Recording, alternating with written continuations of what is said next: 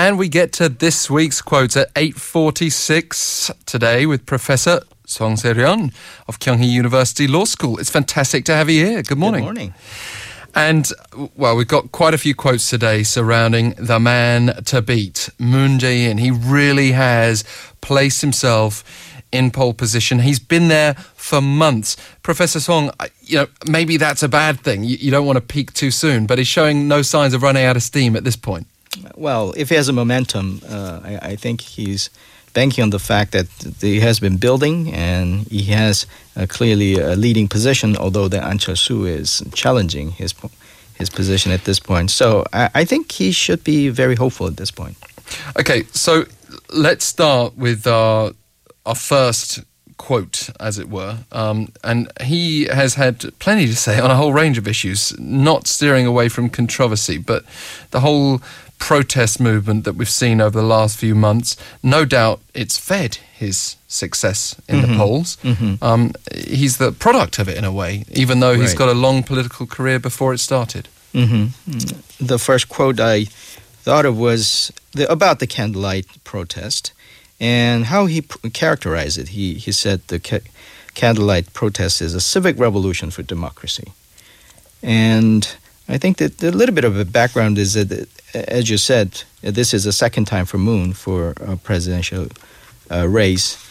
And, of course, it was precipitated by the impeachment of former President Park Geun-hye. But ever since that whole thing was going on, he has been leading all the way in the polls, and he's considered to be the man to beat. He has a solid following among the liberal and progressive faction of the society and benefited from those who just oppose the conservative rule. So he's in a good position. But getting back to the candlelight vigil or the candlelight protest, I think that it shows that his mindset has always been that this candlelight protest is for the democracy and for the Liberal Party and, in a way, for himself. But it is a great distinction from the protest that had come the year before that and the year before that. We look at the violence, for example, of November of 2015 that was on the streets of Seoul.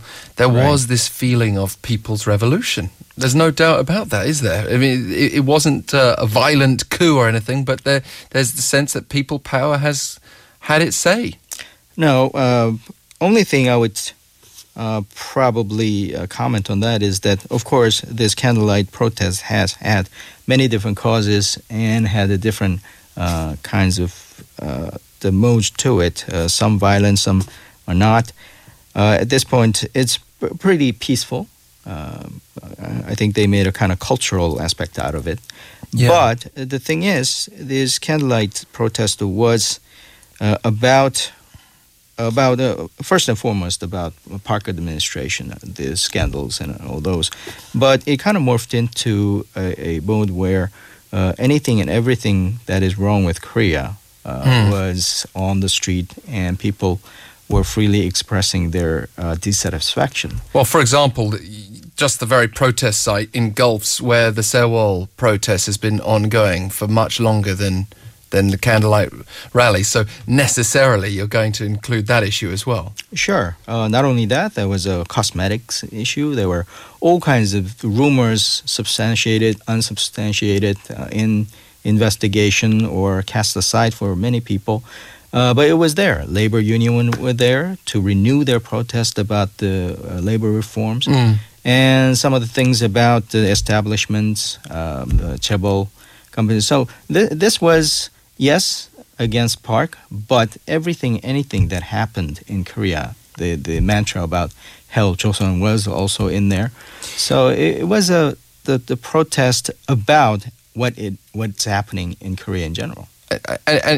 And that's perhaps where we're at with this so-called People's Revolution. They want to see not just a change of the name of the president, but a change in the way government is done. But one area that could hold Moon Jae-in back, I was reflecting on this earlier in the show, everyone I've asked, though, has dismissed this. I can't help wondering in the back of my mind, could there be a sting in the tail here if North Korea was to carry out a sixth nuclear test, if tensions were to ramp right back up again? Could it create a situation where it opens the door for even a Yoo Seung-min or perhaps just a hand further strength to Ahn Cheol-soo because of Moon Jae-in's past with North Korea? Right. That's one of the questions we had. And in fact, I included one quote about his position about the North. It's well known that Roh Moo-hyun, and that the man he is closely associated with and he worked for, had a very open policy, starting with Sunshine Policy that the Kim Dae-jung had. Yes. So that kind of policy is, at this point, pretty susceptible to a lot of criticism because of the provocations that has been escalating to a very dangerous degree.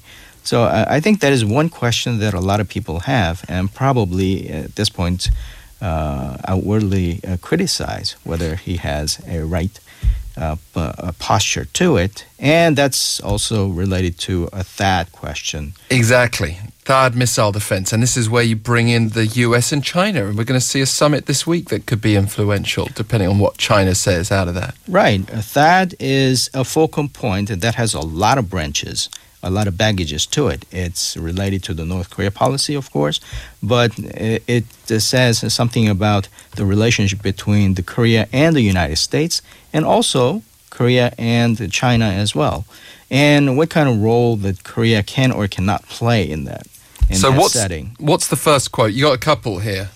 Right. About the North Korea, he once said that he will visit North Korea ahead of other allies like the U.S. or China.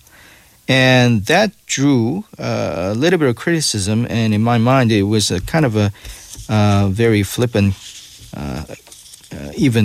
flippant remark, because his explanation about this was that, well, I'm going to visit North Korea first, and I will just explain well to other allies like the U.S. or China. Yeah.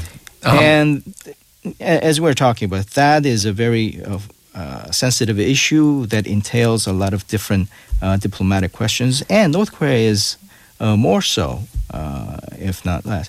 So the way he goes about explaining or laying out his policies about North Korea seems to be very casual at this point. And the North Korea policy, along with China and the U.S. policy, being the focal point and central point of Korea's foreign relations effort and diplomatic effort, I wish that it would have been more thought out plan or a more sophisticated plan that people can give some trust in his preparedness. I mean, yes, you can see without doubt that the US would have concerns about that approach to North Korea. The only thing that we might add to that is that what we've been doing has not been working. There has to be some other way of dealing with North Korea, but that's not to suggest it's an easy way. Now, what about Ahn Cheol-soo in terms of Moon Jae-in's opinions on him? Because he's emerged as the most likely alternative candidate at this point. Right. Ahn Cheol-soo had the running about 5 years ago, coining the term Ahn Cheol-soo syndrome. Mm-hmm. And even at the time, including myself, a lot have pointed out that the Ahn Cheol-soo syndrome is not the same thing as Ahn Cheol-soo as a candidate or a person.